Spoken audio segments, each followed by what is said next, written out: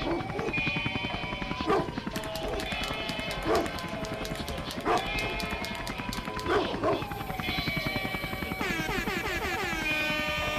the Legends of the Stoop. We're here to advocate, educate, and inspire society. Welcome back to Legends of the Stoop. I am your host, Mike Pernice. Today, my guest joining me is none other than my father, Frank Pernice, in our celebratory episode for Father's Day. So, Dad, thank you for joining me here on the Stoop today. I appreciate you letting me come in and help you tell your story. Thank you very much for having me. I appreciate it. Yeah, it's been meaning to have this for a while now, but I feel like this is just the right time for us to have this. After we're just celebrating 1 year of you owning What's Cooking at Casey's here in Oakmont, PA, I think it's an important time now to start telling your story and how you came about acquiring Casey's, and why this opportunity means so much to you, but not just to you, but also to me and the girls and the rest of the family as well. So, without further ado, please go ahead and introduce yourself to the audience. Tell them a little bit about who you are. Audience, thank you very much. My name is Frank Pernice, of course, Michael's dad. My background pretty much started in retail. My first job out of college, I was working for my uncle selling health and beauty care and grocery products to companies like Giant Eagle, Shop and Save, Superfoods, Super Value, national accounts that I was managing for my uncle at the time. I worked there with my uncle for approximately 2 years, and then moved on to Super Value down in Charleston, South Carolina. And this is at about what year? This was 1991. Okay. Left Pittsburgh, went to Charleston, worked there for 2 years before they closed our division, moved the operations to Atlanta, Georgia. At that time, in July of '94, I came back to Pittsburgh, working for Thrift Drug Incorporated, which was the 6th largest drug chain at that time in the country. Worked at Thrift until 1997. Thrift Drug was owned by Jason Penney, and Penney's bought Eckerd and merged the two companies and moved operations to Florida. I then went on, worked with a small wholesale company here in Pittsburgh, servicing the convenience store trade. Did that for about 4 months, and from there moved on to an importing company down right along Three River Stadium, now PNC Park. Worked there for 2 years, learning importing, and then from there moved on to GNC corporate offices, managing the sport and nutrition category for GNC for approximately 13 years. Was at GNC until 2012, had various jobs in between until last year, 2020, during the pandemic, when I bought this restaurant, and really felt that my niche with purchasing, sales, contracts, managing inventory, budget responsibilities, and so forth that I've had over the years really prepared me for taking this leap of faith. Not only that, but my family being part of Oakmont for over 100 years really lent itself to me feeling comfortable with taking this restaurant over. I probably know 50% of the people that come through the door. Those that I don't know either know of me or someone from my family. So for me, it was a no-brainer to take this establishment over. Casey's has been in operations for about 40 years with such a great reputation and following. I'm not sure if you can see, but up on our wall here, we have all the U.S. Open champions from Oakmont Country Club going back 30 years. So everybody from Jack Nicklaus, Arnold Palmer, Angel Cabrera, Phil Mickelson, Tiger Woods, they've all ate at this establishment, and we have such a great following. Bob Ford, the pro at Oakmont, is in here 3 days a week. We have the ex-CEO, Mr. Tom Usher, is in here with his family a few times a week as well. So the following and the support that we get from the Oakmont community has been outstanding. And to have my children join me and working here really has meant a lot for me over the last year. Yeah. So, And you mentioned too about the family history here that we have in Oakmont. Over 100 years of history. Why don't you go ahead and dive into a little bit of that? As you did mention, the U.S. Open winners that we have up on the wall. Why don't we go ahead and tie in a little bit of that family history and explain to them what Oakmont really means to the Bernice family and why we're so well known? well, my grandparents emigrated from Italy in 1921. They settled here in Oakmont at that time. My grandfather retired from Edgewater Steel here in Oakmont back in the early 70s. At the same time, he caddied at Oakmont Country Club for 85 years. He is inducted into the Hall of Fame, the Golf Hall of Fame in 2002. Sorry, I got choked up there, but I'm just very proud of that. And knew everybody. So he caddied for, again, Jack Nicklaus, Tiger Woods, many, many celebrities in not only the movie industry, but in professional golf. So that tie to the Oakmont community has been just so strong. And my dad's entire family grew up here, raised their children here, and I grew up here as a kid. My children, the third generation, would come down and visit my grandparents here as well. So that connection has been key to the Bernice family, and it feels so good for me to be able to offer something back to a community that gave so much to my family. Yeah. Sorry.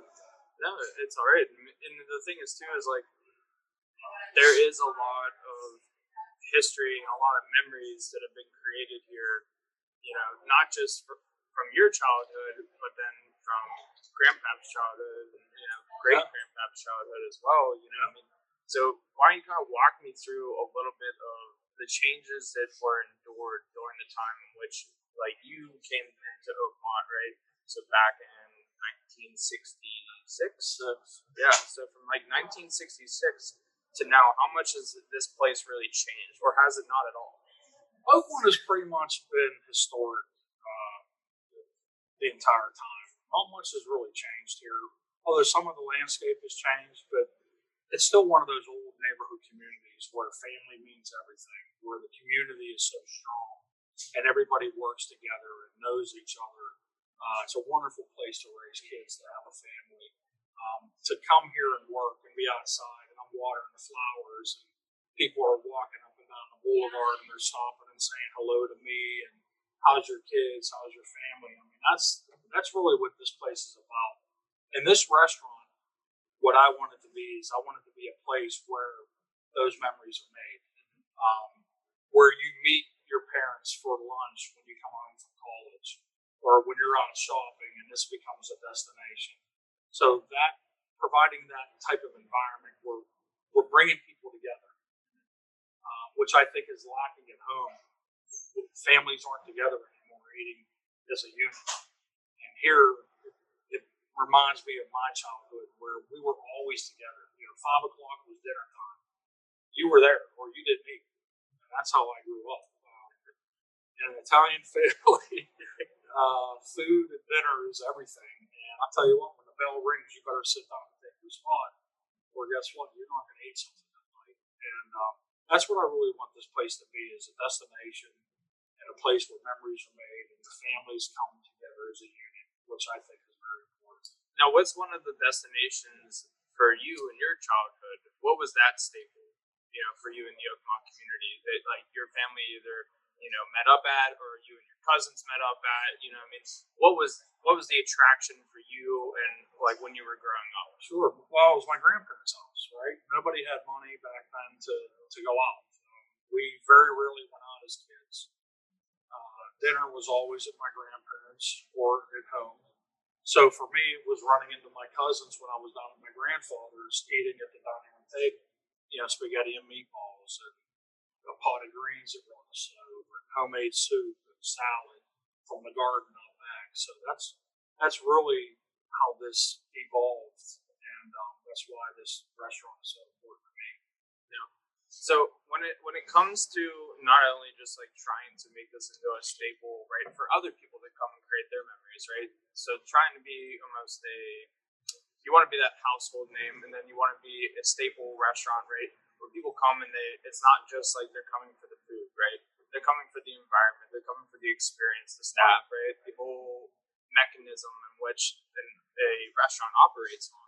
Right. So what to you, in the background in which that you portrayed to the audience earlier, what are some like key features that you can draw from the background that you have, and what has prepared you now for this moment? Well, again, I think I've always managed money, and when you run a category that's $250 million, for me to step down and run a restaurant that's anywhere from $800,000 to $1 million in sales, I felt like I was prepared to do so. To sit down and discuss pricing with my vendors, that's all part of my experience. Mm-hmm. So for me, it was really knowing the price of the food that's actually on the plate. And I drill down by what our true cost is. Therefore, I can determine what our margin should be and how that dinner should be priced. And again, we take in consideration our surroundings, what other restaurants, what their price, what their retail price is on the menu and so forth. And we want to be competitive. I'm not here to try to gaff anybody. At the same time, you got to make money to pay the bills. And let me tell you, there's a lot. Yeah. There's a lot. What's some of the surprises that have come in this year? Like COVID aside, obviously that has its own challenges and its own surprises. But just like the operations of the restaurant, right? What's been some of the surprises that you've encountered along the way? Well, for me, it was probably, I would say, the biggest surprise is the staff, right? I mean, you're working with people. Some people, it's their first job. Some of the women they've been doing this 20 to 30 years. So having that combination of lack of experience with a lot of experience and try to bring everyone together and work as a unit, sometimes that's difficult when you have a 60-year-old woman that's been serving for 30 years and now an 18-year-old girl who this is their first job. Right. So it's, making sure everyone understands. Everyone has a responsibility to do. When there's a breakdown, it then creates chaos for everybody involved. Right? Someone calls off, or someone doesn't show, or someone isn't doing part of their job, so it's picked up by somebody else. It causes frustration. It causes a lot of rift, which you don't need. And what I try to tell my staff is, look, make it a place where you want to be. I don't want to have to sit here and manage looking over your shoulder. I manage from afar. I'll tell you what you need to do, what you might be doing wrong. But for the most part, I want it to be a happy place. I want it to be an escape from reality. And for most people, it is, right? My mother raised 4 children in our home, and going to work was actually a break for her. She was around grown-ups again. Right? She could have adult conversation again. And that's what I want this to be, is really a place where you don't mind being. And I think we've done that here. Even with people that don't work here anymore over the last year have called me and said, man, I really miss it there. I enjoyed it there because of the way you manage. And I try to tell people, look, everyone got issues. Everyone's dealing with a problem somewhere in their life. Leave it at the door before you come in. And let's all put a smile on. Let's greet our customers and give them the best service we can. Yeah, I mean, and it's imperative that we create, more so you create, an environment in which staff feels like they are part of something, right? I mean, I'm sure you've worked in jobs where you just kind of felt like a number, right? Versus as when you've been in different work environments where you felt like, okay, I'm a part of a team, or I'm a part of something, right? So what has that experience, more so drawing back on the corporate America experience you have had, what has that shown you in terms of trying to develop a work environment here for your staff? Well, when I stepped out of corporate America, the one thing I always said is, the greatest thing in life is to have a job you enjoy going to, because work never feels like work. And for me, I knew that I didn't want my staff to ever feel like you're under somebody's thumb. When you're either punching a clock or you're being watched by upper management with who you go out to lunch with, what time you're showing up for work, what time you're leaving for lunch. That's a hell of a way to work. I tell you, it's an environment that I never wanted to be part of again, and I refuse to bring it here. I give these people responsibility. I give them enough of a rope to hang themselves if they screw up, but at the same time, they know what my expectations are. And I think it's very important and clear to have those expectations on paper, on black and white, so that these people not only hear it, but they see it. And they're aware of what their expectations are and what they need to do, and that the job title is very clear and self-explanatory to them. Mm-hmm. So I want to take a step back for a second and kind of drill home this corporate America experience in which you've had for umpteen years. 30 years. So take me through the changes in which you endured as you worked in corporate America over the last handful of decades. Well, the biggest change for me was, my first job. We had just heard, my uncle had just got the first computer. Prior to that, all our orders were written down on cards, and we faxed them over to corporate office in Dayton, Ohio, where they were key punched into the system. Then he got the computer. We were then entering our own orders into the system. But when I left Pittsburgh and went to Super Value down in Charleston, they were so far behind the times, we had to write our orders. It was called a stock status, where it gave you the item description, the cost, it showed you what your weekly movement was, and then you had to write over here on the end how much you were buying in dozens. Okay, you then at the end of the day would tear these tickets off, take them downstairs, drop them in a box, and the girl would sit there and do nothing but enter the item code and the quantity into the system for each item. We carried over 55,000 items in the warehouse. Oh, God. At that time. So, you talk about mundane and boring work, but it got done. But was it efficient, though?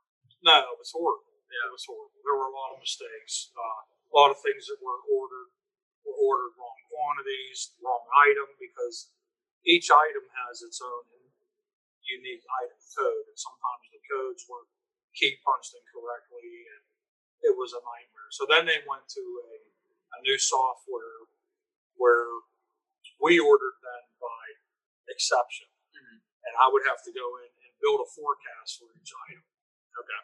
So I would look at what my history was, and then I would determine from that history over like a 6-month period what my estimated weekly movement would be. And I'd create a forecast for that item. The system would then generate the order, and I had the opportunity to either accept it or reject or edit that item code. And the systems now, the software now is it's unbelievable what they're doing now. Yeah. But again, with anything else, with automation comes less jobs. So the more this type of software is available, the more it's going to be affecting the number of people needed to do the job. Well, yeah, because it's like you're creating an efficient system that can simply, almost nowadays, all of them can run themselves, essentially. Exactly. There's very limited user input into these systems nowadays. You know what I mean? So it's like, yes, as the systems get better, we get more efficient, right? Which then drops your cost of operations, because then you don't have to hire the girl that's sitting there punching in those orders, because essentially you could have been doing that yourself. Right. You know what I mean? So it's a give and a play, and it's kind of like, where's the balance between the two? And I think that's where right now is what we're seeing is, and what we're going to be seeing in the next decade, next 2 decades from here on out, is the more the automation, right, becomes a part of the supply system. The supply chain. Yeah, the less and less amount of people are going to be involved in that supply chain. So then it's, what do we do with the workforce? So do we retrain? right? Where do we find the jobs that are being replaced? We're going to have to. And that's one thing that I kept in mind as I evolved from job to job also, is I knew in the back of my mind at some point my job was going to be eliminated due to increased software, right? So at that point in 1998, I created my own company, Still City Trading, where I was importing from Canada and other places and selling to the dollar store trade, other wholesalers here, Farmore, Giant Eagle, Shop and Save. Which is also when I came into the picture. And I did that for approximately 14 years as well. So having my own business back then really showed me a lot. And it helped me to stand on my own 2 feet. And again, that type of experience led me to want to do something on my own again. Mm-hmm. And, today, and I'm telling all of you out there that are listening, when you reach a certain age, like I have, and you're 55 and you're losing a job, it's very, very difficult to keep your earning potential what it was, number one. And number two, it's even harder to get an interview because a lot of companies don't want you. You're now too old. They think you might not know systems and software, other things that are involved to do the job. Right. And that's why I'm so glad to be doing something on my own. Yeah. So tell me about the time in which you exited corporate America. Like as you got laid off from GNC, right? And then until here, tell me a little bit about this stretch. Because I think it's important not just for me to hear it again, but for other people to hear it. Well, because it's not just it's a unique story, but it's a story in which it's been duplicated probably thousands and millions of times throughout this country, throughout the world. You don't know what the good Lord has in store for you. Number one, I lost the job at GNC in 2012. It took me then 14 months to find another position. That position lasted 8 months, where I was hired to then hire a staff. Once I got the staff hired and trained, I was let go. So they virtually got 2 for the price of 1. And that puts a bitter taste in your mouth. I mean, it really does. I'm 50 years old with 3 small children, Michael then attending Central Catholic. It was a struggle. I've done everything from recruiting to selling plumbing to, outside sales, selling tractors. I mean, I did whatever I could to make a living and try to provide. But I tell you, it was a very, very difficult period of my life. And it's a humbling experience. And you know what they say, it's not a matter of if, it's when things will happen. But all those experiences and all those tough times, again, lent itself for me to be where I'm at now and gave me the ability to manage this restaurant through a pandemic and being shut down by the state. And a year later, come out of that storm, and we're still open when other establishments have been in business for 20, 30 years, couldn't make it. Nobody would have thought that I had the wherewithal to make it through such a very, very difficult period. But again, it's not me, it's the community, it's the people that have helped me. That's how I made it. And, praying every night to God and thanking Him for His help.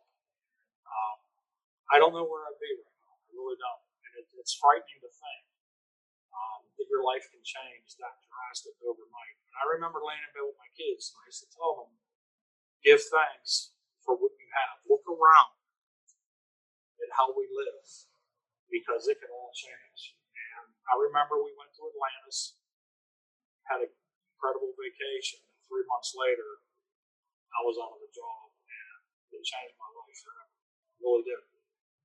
And it's been a hell of an experience.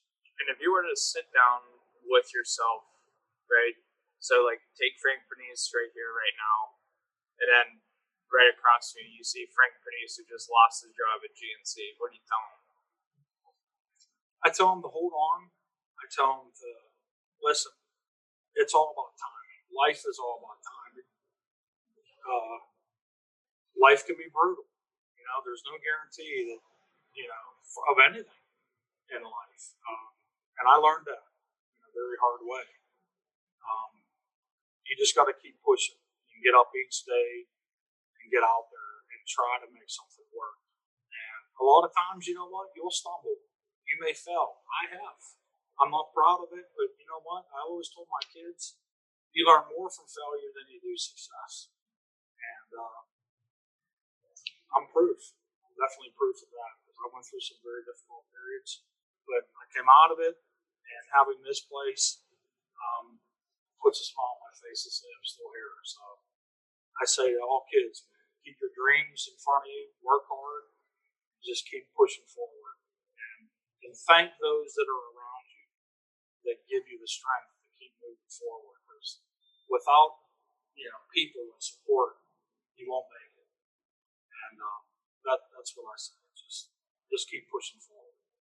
So, taking a step away from where we are right now. So we've talked a little bit about Oakmont and the history of Oakmont. We've talked a little bit about what's cooking at Casey's and the history that's around it. I think we've even mentioned the fact that what's cooking at Casey's has been here for 40 years, right? So, and we're talking about now, you owning this place for a year. And essentially, I remember when you took over, it was just the mindset was, okay, there's a structure here that we just kind of need to keep the doors open, right? Just keep the money coming, paying the bills. Yeah. And then we can start looking at seeing what needs tweaked, what needs updated, how can then we take our vision of what's cooking at Casey's where it should be, and how we can start slowly tweaking those things. So I kind of want to talk about a little bit about COVID before we dive into some of the things that are going to be happening with what's cooking at Casey's. So just simply focusing on COVID and the immense pressure that it put not only just on you, but the rest of the service industry. What are some of the things that you have heard, and what's some of the bits of advice and stuff like that have been either given to you, or some things that you have learned just from the process itself that you can kind of share with other listeners who may be in a similar position that you are, owning a restaurant or know somebody who owns a restaurant, trying to find people to work, or trying to apply for grant money, these type of things. So talk to me a little bit about what the COVID experience has been like on top of just running the restaurant. Well, the COVID experience for me was very difficult because we went from being open 50%, closed on to takeout only, then 25%, and then 2 months later back to 50%, and then closed on again. So that whole roller coaster ride interfered with the way we purchase our products, the way we do our staffing. How many people do I need on for a day shift? Well, when you're only doing takeout, there was me and one other person up front packaging orders and getting them staged for pickup with one cook in the back. Half the place was lit, the other half the place was dark to try to conserve electric for the energy. But it was really drilling down and seeing the cost of operations via your utilities, cost of food, wages, and everything else. That it was a battle. I mean, it was a battle. And then, we'd get word that, we might be open on Monday, and Monday comes, we haven't heard anything. And then Thursday, boom, we're back open to 50%. There's people walking in the door, and I got one server on because everyone else is on unemployment. Right. So it's been very, very difficult finding help and workers because of the unemployment situation, where they were getting the extra money to essentially stay home, affected all the local restaurants here in Pittsburgh and around the country. So that COVID experience was, it reminds me of my grandparents telling me what it was like during the Great Depression, where things were rationed and you could only buy so many eggs a week and so much flour and sugar. Well, it was like same here, where we were pretty much rationed because our suppliers only had so much meat available, so much ground meat, so many eggs. You couldn't find certain types of cheeses because dairy was out or it was so high priced. And takeout containers, Yeah, everything. absolutely. The ordering, and we're not set up for takeout here. I don't have 40 feet of a counter space to just stage orders. So we were putting orders in our booths, waiting for Grubhub and DoorDash and those drivers to come in and pick up the orders. So it was very, very difficult. I'm glad I experienced it. But what I will say was, I think coming in and not being open at 100% gave me the time and flexibility to really look at the issues that were in front of me and how to prepare and how to take that time to come up with solutions, right? We could all sit here and point fingers of what the problems are, but how many people come up with solutions? That's the key. Right. And I think that's what I did. So essentially, what I'm hearing is the fact that you kind of look at COVID as from the business perspective, obviously, as almost like a blessing. I do. I think for me, it gave me time to really come in because I never owned a restaurant before. It gave me time to really come in when things weren't busy and want to assess my staff. Right? Who was a good server for breakfast? Who could serve lunch? Who could serve dinner? Who the cooks were, what their strengths were, what their weaknesses were. What about our equipment? I mean, how were the stoves and fryers and coolers and everything to come into play? Did they need fixed or serviced or whatnot? I did get some things serviced during that time because we weren't open. So it enabled the cooler guy to come in and put Freon in the cooler. It enabled Pepsi or Coca-Cola to come in and service their soda fountain. Yeah, fix the pizza oven. Yeah, we got the pizza oven fixed, which was down for 6 months prior. So I do see it as a blessing in a lot of ways. And like I said, when you navigate yourself through difficult times, it prepares you for success later on.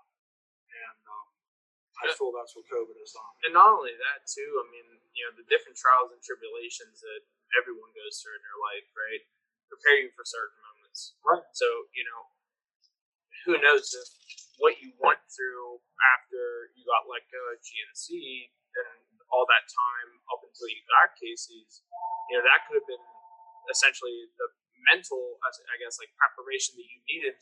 So when you got in here, that you weren't like essentially feeling overwhelmed or like, like there's too much going on. You know what I mean? So I think that it was not just a benefit in terms of mental preparation, but in terms of just like the character building as well. And it's essentially, made you, I guess I feel like, appreciate even more so what it is that you have in front of you right here, right now. Right. Well, like I said, when you finally have success, you got to walk through the valley first to get to the mountaintop. And I've done that for probably 8 years. I mean, I'm not at the top by no means, but I feel grateful and I'm humbled to say that we survived. But I tell you, it was going through that tough period, that tough stretch that prepared me to go through COVID and deal with this for the last, 13, 14 months. I mean, it's been brutal, but I have the guts and the foresight to navigate through it. And I couldn't have done it without going through trials and tribulations in my past. And I thank God for it every day. So I kind of want to look at what is coming. So I know, like we said, like the past year was simply more of a mindset of, hey, we know there's some issues here that need addressed, but because of COVID, we have to keep the doors open. We just got to keep the money flowing. Right. So talk to me a little bit about some of the changes that are coming for the restaurant, such as I know we talked about the interior as being one of the things. So why don't you go ahead and just kind of elaborate on what's coming for What's Cooking at Casey's? Well, what's cooking at Casey's, number one, is we paired up with Glenn's Custard, another family business here in Cheswick, where we're now serving Glenn's Custard within our establishment, which is which is a great breakthrough for me. I met with their general manager. We put together some marketing and social media plans with Michael's help, of course, and we're going to be promoting Glenn's Custard here in our restaurant. We're going to have window clings up in the front windows. We'll have table tents on all the tables. We'll now be able to serve the Glenn's Custard with our own desserts, which is fabulous. And the other thing we're doing, we sat down. I struck a deal with a company called Ruti, RUTI.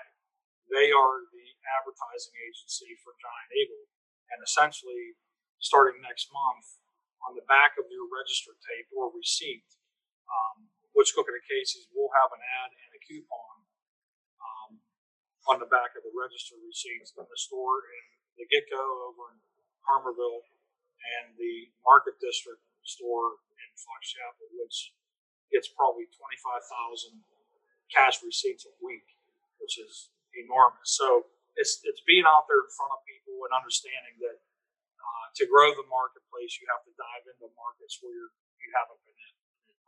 We do well here in Oakmont, Verona, Cheswick, but getting across the river and the bridges into Aspinwall and those areas, Indianola, even Shaler, would be huge for Casey's, and I'm proud that we're going to be having that done here starting next month. Yeah. So, and I know another thing that's coming too, like we're partnering up with Chow Now, right? New delivery service, so you'll be able to place orders online directly through our website. Yeah. Another thing is too, we got the new menus coming. Right. Right. Doing a lot of build your own type of items that are coming to the menu. We got some vegan options, some more gluten-free options, so that way those who have certain type of allergies or digestive intolerances will be able to come and experience the same quality, like home good food that we offer just throughout our regular menu and that we've been offering for 4 years. Now it's kind of like, okay, hey, we see where we're lacking in terms of the people that we can't reach because of what we're serving, right? So now we're not just keeping what we have, but now we're able to expand, right? And I think that's something that we touched upon earlier about what was important in order to essentially put your stamp on this restaurant, right? Well, the other thing too that I noticed is, Oakmont, Verona is predominantly Italian.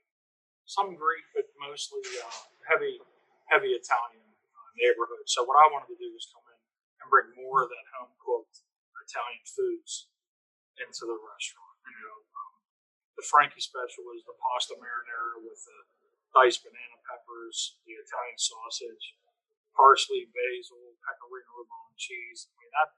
That's a staple in my family, and I thought it'd be a great addition to the menu here for the restaurant. So bringing back a lot of the Italian.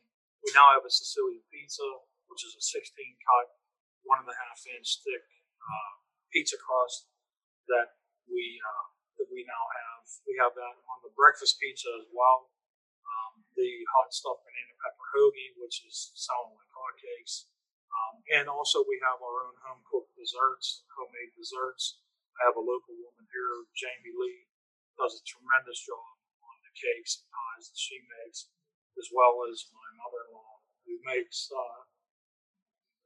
some damn good raisin cake.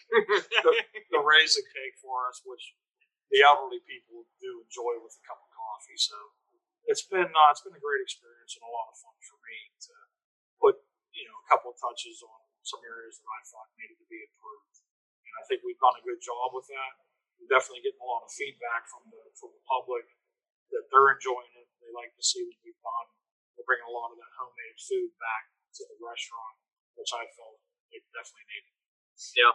And then also too, like as of right now, we are working on like a rebranding phase right now. So the new menus, and then our new delivery system will be coming out after we close down for the 4th. So essentially, when we reopen after the 4th, it's still going to be the same Casey's, but just with a little modern touch to it. Yeah, a little Pernice touch to it, which we needed. We needed it. Thank God for Michael, because the social media, the marketing, has done a great job, and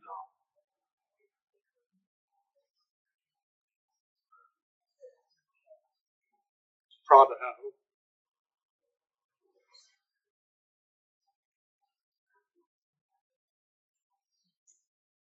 My dad, I love you too. And I thank you so much for stopping by the stoop. So I'll go ahead and I'll do the honors of signing you off. In terms of for keeping up with what's cooking at Casey's, make sure you check out the website at www.what'scookingatcaseys.net, not .com, .net. And then also make sure to tune into the Facebook and Instagram page to keep up with the weekly specials, pictures, videos of the cooks, all the fun stuff that we do behind the scenes in order to create that environment that we want you to come and be a part of and make your own family memories here with us again at What's Cooking at Casey's at 608 Allegheny River Boulevard here in Oakmont, PA. Again, we've been welcoming all to Munja since 1984. So again, please come on down. And again, Dad, thank you for stopping by the stoop today, for sharing your story, and then also, again, for just being my dad. I love you. Love you too. Thank you very much. Sorry for being so emotional. And as always, make sure to tune into our website at www.legendsofthestoop.com in order to keep up with all of our guests and all new episodes. We will be running a new episode every 2 weeks, so make sure to tune in for all of the new people that we'll have coming in this year. Also have a flash sale for some merchandise that will be coming out with some information here in the next couple weeks. And also too, we are looking to do a benefit concert series starting in mid to late August. So again, details will be coming out shortly. So please make sure to tune into the website and into our Instagram and Facebook page for all your updates on Stoop News.